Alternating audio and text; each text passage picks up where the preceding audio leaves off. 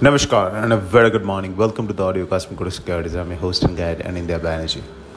There is a handover from one central bank to other. Kal शाम को it was the Federal Reserve Chairman Jerome Powell, जिनका hint is clear that the inflation has peaked and inflation is going to fall, not just this year but next year as well.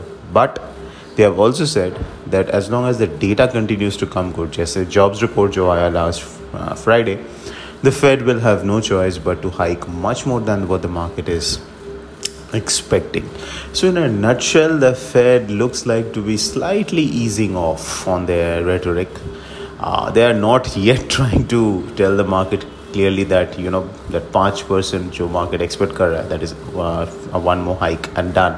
That is going to be the case. They are still keeping a door slightly open.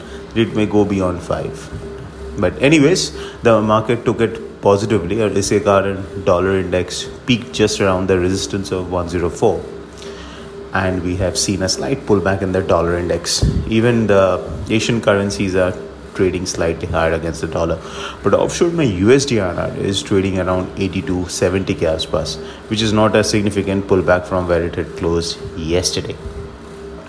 Now the question is, what will happen to the USD/INR? USD/INR faces a very strong resistance 82 or rather 83 के आसपास, क्योंकि 83 के आसपास is a very very strong resistance which has failed to break since October of last year.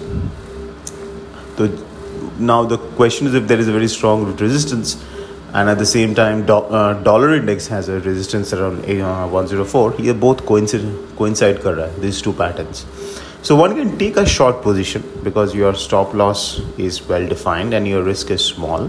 So let's say the dollar rupee pulls back towards 82, 85, 90 levels. You can attempt a shot with a stop above 83 on a spot basis. अगर 83 spot basis में the dollar rupee is crossing, then of course you cover your shots and go long.